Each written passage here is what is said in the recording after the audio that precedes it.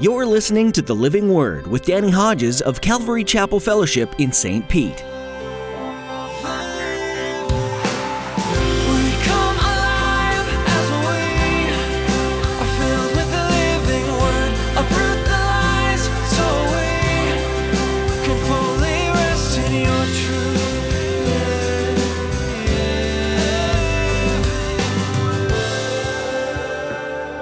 Real life throws you some curves.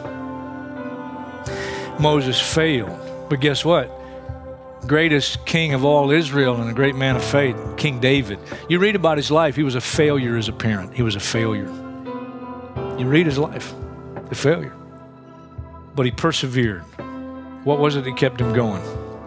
It was his humility and his faith in a God who was invisible, but he knew was real. Have you ever been so convinced that you were going to succeed at something only to then experience the crushing weight of failure? While failure is definitely a part of life and learning, we sometimes let our fear of failure cripple us more than failure itself. In today's message, Pastor Danny reflects on the failures of Moses and how God was still determined to use him despite his shortcomings. In his study, you'll be encouraged to take heart in knowing that God can and will use you, even when you fail. Now here's Pastor Danny in the book of Hebrews chapter 11 with today's edition of The Living Word. To every nation, for all generations, together in love, we'll move mountains by faith until all have tasted, seen, and heard the power of the living word.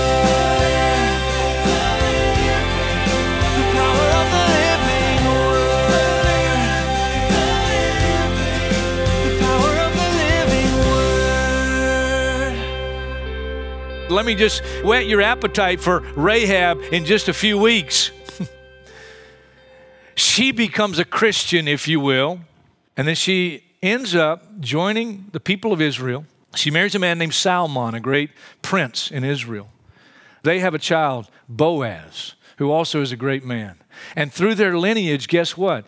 Through their lineage, a man named Jesse is born. And then guess who is born to a man named Jesse? Young lad named David, who becomes the greatest king Israel has ever known. And his great-great-grandmother is a prostitute named Rahab. What a story. Can't wait to get there, but not today. Moses persevered in faith. What did he persevere through? Well, I'll tell you the first thing he persevered through, and that is tremendous failure, great failure. He failed. He failed. Acts 7, let me read you just one verse in Acts chapter 7 that gives us new insight added to the story about Moses. Acts chapter 7, verse 25. Moses thought that his own people would realize that God was using him to rescue them, but they did not.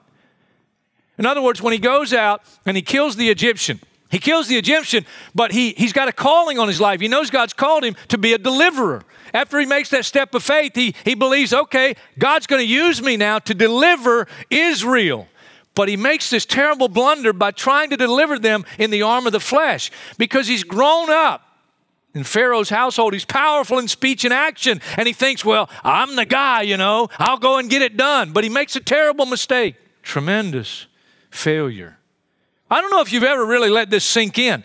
Moses, this great man of the Bible, in trying to do the will of God, thinking he's doing the right thing, he becomes, listen, a murderer. He's a murderer. You talk about failure. If he lived in our day and in this culture, he'd be in the slammer, maybe for the rest of his life. He was a murderer. He failed greatly. You read Exodus, and it says, when the Hebrew said, who made you rule and judge over us? Are you going to kill me like you killed the Egyptian? It says Moses was afraid because he now knows somebody else knows he killed the Egyptian. And yet Hebrews 11, we read that when he fled to go to Midian, the desert, he didn't leave because he feared the king's anger. He was afraid because he thought, man, somebody knows. But he didn't run out of fear. So why did he run? I'm going to suggest to you he ran because he was frustrated and he's disappointed. And I could even put up here, he's probably depressed. What does he name his first child? Even though he's married now, and even though he has his first child, what does he name his first kid? Gershom. I'm an alien in a foreign land. You could paraphrase that another way. You could say, here's what Moses was thinking. Here's his mental and emotional state. Even as a married man having his first child, I am not in the will of God. I am not where God wants me and God intended me to be. And it's my own fault. It's my own fault. He's got to have feelings of depression, but he's exactly where he needs to be for God to deal with him and to deal with his failure. What caused the failure? Well, just simply the flesh. Is it the flesh? It's his own natural thinking and his own ability to do something, and he failed. It was the flesh. And now, on the backside of the desert, here's what God does. For 40 years, he purges the flesh out of Moses. 40 years. Oh, God, I pray it don't take that long for us. And yet it's a lifelong process. I don't know if you think of the question that I think of, 40 years of flesh purging, but here's one of the things I think of, why did it take so long? God, why did it take so long? And the only thing you can surmise is Moses had a lot of flesh need to be purged. It was thick. Hey, again, he grew up in the palace of Pharaoh. He grew up powerful in speech and action. He was a man that was used to giving orders, not taking them. He was a man used to getting his way, okay, as the son of Pharaoh's daughter. That's why it took 40 years. But after the 40 years, Numbers chapter 12, verse 3, here's what it declares. After that 40-year backside desert flesh purging experience, here's what it says very simply. Moses was the most humble man on the face of the earth. He's a different man. And after 40 years of flesh purging, Exodus chapter 3. Oh, man. Look at this. Look at this. 40 years later, verse 1, now Moses was tending the flock of Jethro, his father-in-law, the priest of Midian, and he led the flock to the far side of the desert, and he came to Horeb, the mountain of God. Then the angel of the Lord appeared to him in flames of fire from within a bush. The angel of the Lord, when it says the angel, not an angel, the angel, that's Christ before he became the baby and the man Jesus. This is God in the Old Testament. Moses saw that though the bush was on fire, it did not burn up. So Moses thought, I'll go over and see this strange sight, why the bush does not burn up. And when the Lord saw that he had gone over to look, God called to him from within the bush. Moses. Moses said, here I am. Don't come any closer, God said. Take off your sandals, for the place where you're standing is holy ground. And then he said, I'm the God of your father, the God of Abraham, the God of Isaac, and the God of Jacob. At this, Moses hid his face because he was afraid to look at God. Let me summarize just the next few verses. God says to Moses, I've seen the misery of my people back in Egypt. And then he says, I'm sending you to deliver them. There's no question in my mind. Moses, at that moment, when God says, I'm sending you back to Egypt to be my agent to deliver them, Moses flashed back 40 years at the Egyptian mistreating the Hebrew, and he took action. And he killed the Egyptian and buried him in the sand. And by this time, listen, he knows how much of a failure he was in that act. But now, after 40 years on the backside of the desert, most humble man on the face of the earth, and God comes calling again and renews his initial call and says, now you're at a point, now I can use you. Now you can be my instrument. And Moses is so excited, he packs his bags quickly and he gets on that camel and he takes off to Egypt. No. If you don't know the story, that's not the way it goes, all right? Look. God says, I'm sending you. Verse 11, chapter 3, Moses said to God, who am I that I should go to Pharaoh and bring the Israelites out of Egypt? And God said, I'll be with you. I'll be with you. That's not good enough for Moses. Verse 13, Moses said to God, well, suppose I go to the Israelites and say to them, the God of your fathers sent me, and they ask, what's his name? And what shall I tell them? Now, I wouldn't have necessarily liked this answer. I don't know if Moses liked it. I don't think he did, because as we read on, I think you'll get the idea that he didn't like this. But God said to Moses, I am who I am. So if they say, who sent you? You tell them I am. And then you think about that. You go into some people and say, hey, God sent me to deliver you. Well, what's your God's name? I am. That's what he says. And then God goes on to encourage Moses and say, I'm going to show my power, and you wait and see what all I'm going to do. And then you get to chapter 4. And after God encourages Moses, I'm going to show myself powerful. Moses said, well, what if they don't believe me? Or listen to me and say, the Lord did not appear to you. Then the Lord said to him, what's that in your hand? He says, it's a staff. God says, throw it down. He throws it down. It becomes a snake. Moses runs from it. That's what it says.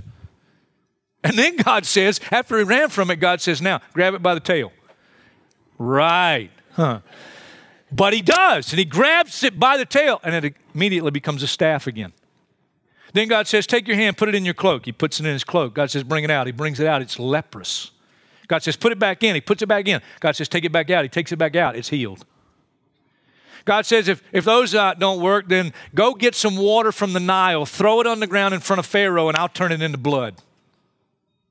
In other words, God says, I'm going to do miracles, okay? I'm going to do miracles. Well, that ought to be enough.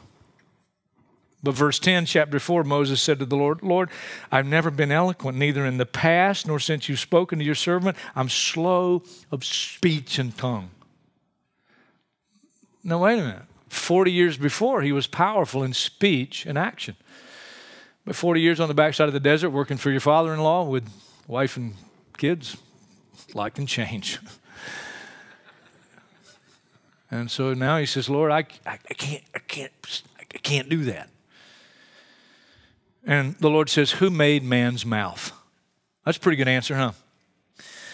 And then finally, verse 13, Moses said, oh, Lord, please send somebody else. Now, I'm going to interject my opinion here. Of all the things going on in Moses' heart and mind, I think one of the things is if he follows the call of God renewed in his life now, I think one of the things going through his mind is, what if I fail all over again? He's satisfied to just stay where he is. He's been on the backside of the desert 40 years. He is a humble man, and now God calls with a renewed call. And I think he's going through a lot, but I think, my opinion is, one of the things is he's afraid he will fail. You know what? He did. He does respond, but notice this kind of mysterious section, chapter 4, verse 24. Look at it. At a lodging place on the way, the Lord met Moses and was about to kill him. What in the world could make God so angry with Moses on the way back to be the agent of deliverance? But Zipporah took a flint knife, cut off her son's foreskin, and touched Moses' feet with it. Surely you are a bridegroom of blood to me, she said. So the Lord let him alone. At that time she said, bridegroom of blood, referring to circumcision. Now, that's kind of odd, especially if you don't know what's happening here. What is happening? Well, he's the most humble man on the face of the earth, 40 years of flesh purging on the backside of the desert, a married man, and now following the call of God. But before he gets back and becomes the leader back in Egypt that God intends him to be, he needs to take care of some things at home. Because following in the footsteps of Abraham, Isaac, Jacob, and those patriarchs, one of the things God gave to them was circumcision for their children. Circumcision. What is circumcision? It just means a rolling away of the flesh. It's a physical thing that had a spiritual meaning. The rolling away of the flesh, the same thing God had been doing for 40 years in Moses' life. And yet he failed as a father in his responsibility in regard to his son. And so, just like happens so many times, mom steps in and does what he should have done. And then God says, okay. And he goes on back to Egypt. But he failed. He failed. Family failure. Been saved maybe a year. I'm in Christian college, my first year in Christian college, and I went in the bookstore and saw this book. It's called Withhold Not Correction. I bought it. I read it. I highlighted it. Didn't have a girlfriend. Didn't have my sights on any girls. But I knew by faith one day I'd meet a Christian girl that I was to marry. I'd get married. I'd be the best Christian husband the world's ever seen. And I was going to prepare myself so I'd be the best Christian father the world had ever seen. 5 things ruined my dreams. My wife and 4 kids. And that, don't misunderstand that. It's not their fault. I came to realize there's only one perfect husband other than Christ, and that's the man who's never been married. And there's only one perfect parent other than God, and that's the person that's never had children. You can be a great parent studying all the material, but real life throws you some curves. Moses failed, but guess what? Greatest king of all Israel and a great man of faith, King David. You read about his life, he was a failure as a parent. He was a failure. You read his life, a failure. But he persevered. What was it that kept him going? It was his humility and his faith in a God who was invisible, but he knew was real. And then over time, he had to learn patience. And he had to discover what God's plan for deliverance really was. Now, again, let me summarize the story here. You go on from chapter 5. Chapter 5 moves in, chapter 6, 7, and all moves into the plagues on Israel. And God did plague after plague after plague after plague. There was a plague of blood, a plague of frogs, gnats, flies, livestock, boils, hail, locusts, darkness that you could feel. And that added to the staff becoming a snake and the leper's hand and the healed hand, the water from the Nile and all that. In other words, all these miracles that God did. 9 specific plagues. And after every plague, Pharaoh hardened his heart. And get this, please don't miss this. Nobody was delivered through the miracles. Nobody. And then you get to Exodus chapter 12. And I'll summarize that story. In Exodus chapter 12, God says to Moses, hey, this is going to be your first month and the first day of the first month. In other words, I'm making a new calendar for you. New calendar, starting all over. And here's how we're going to start this thing off. Every family is to take a lamb, and then you're to slay that lamb, take the blood of the lamb, and apply it personally to your house. And you apply the blood of the lamb. And then I'm going to send the death angel over the land. And when the death angel sees the blood that you have personally applied, the death angel will pass over you. It's the Passover lamb. And it was only when they sacrificed the lamb and applied the blood that deliverance came. Did you hear that? The only place you'll find the power to see people delivered is at the cross. That's the only place. A lot of people are looking for a miracle. Miracle, give me a miracle. You may get zapped, but you won't be delivered. It's only the blood. And thank God I applied the blood 19 years old in my life, but after that, listen, I've been walking a long time now after applying the blood, and I made some mistakes along the way. That brings me back one more time to our text. Let me read it again. By faith, he kept the Passover and the sprinkling of blood,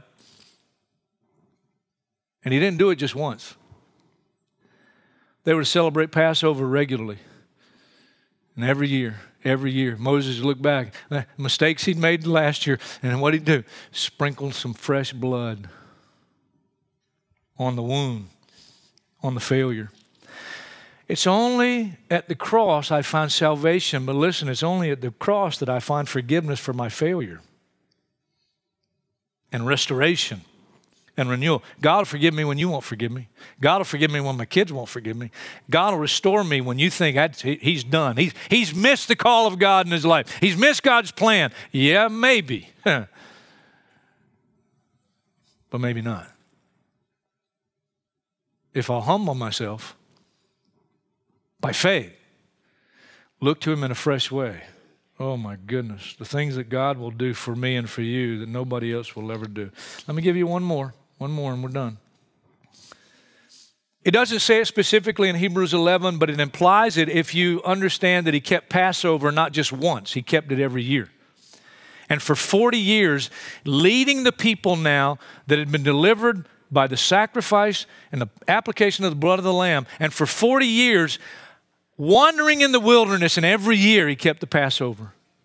And for 40 years, get this, Moses now was tested by the very people that he was called to lead. Did you hear that, pastor? Did you hear that, elder?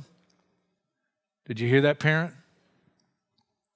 Tested by the very people that you're called to lead.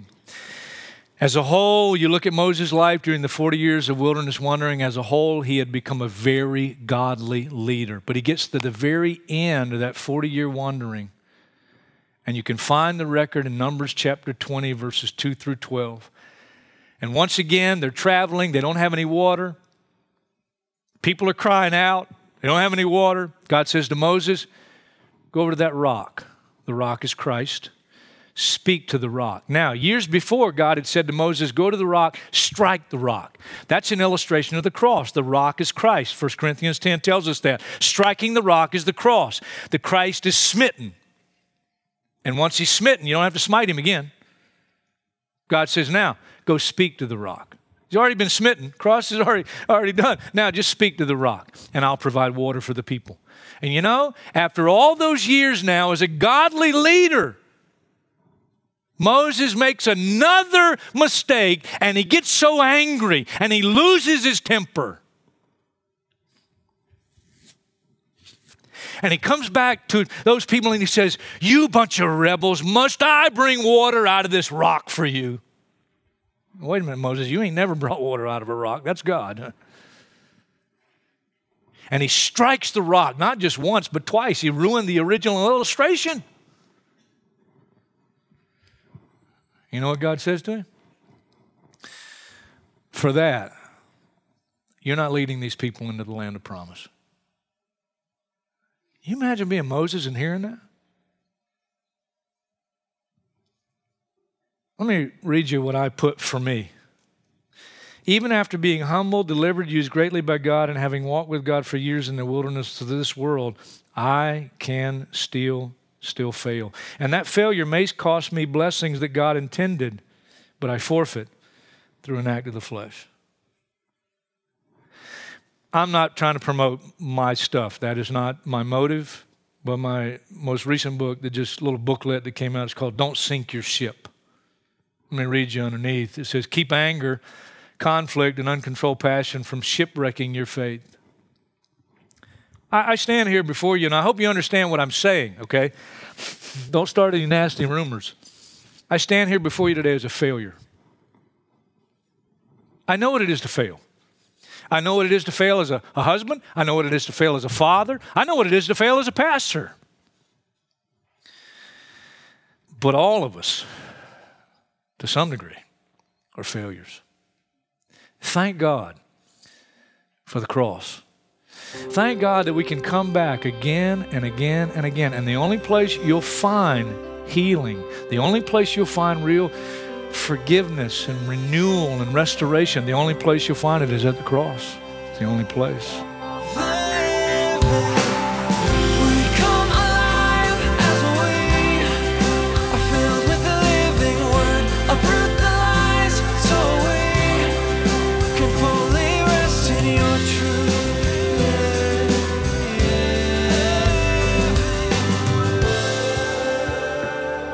Thanks for joining us today to study the book of Hebrews.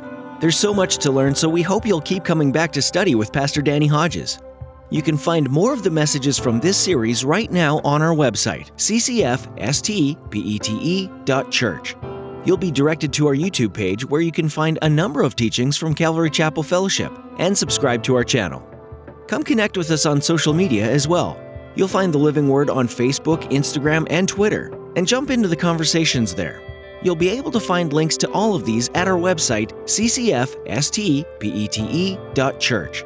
If you happen to be in the St. Petersburg area, we'd love to meet you. Every message you hear on the Living Word comes from a teaching Pastor Danny has shared at Calvary Chapel Fellowship, and you're invited to join us for our weekly services.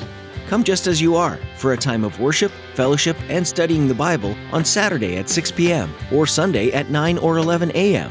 Find directions on our website.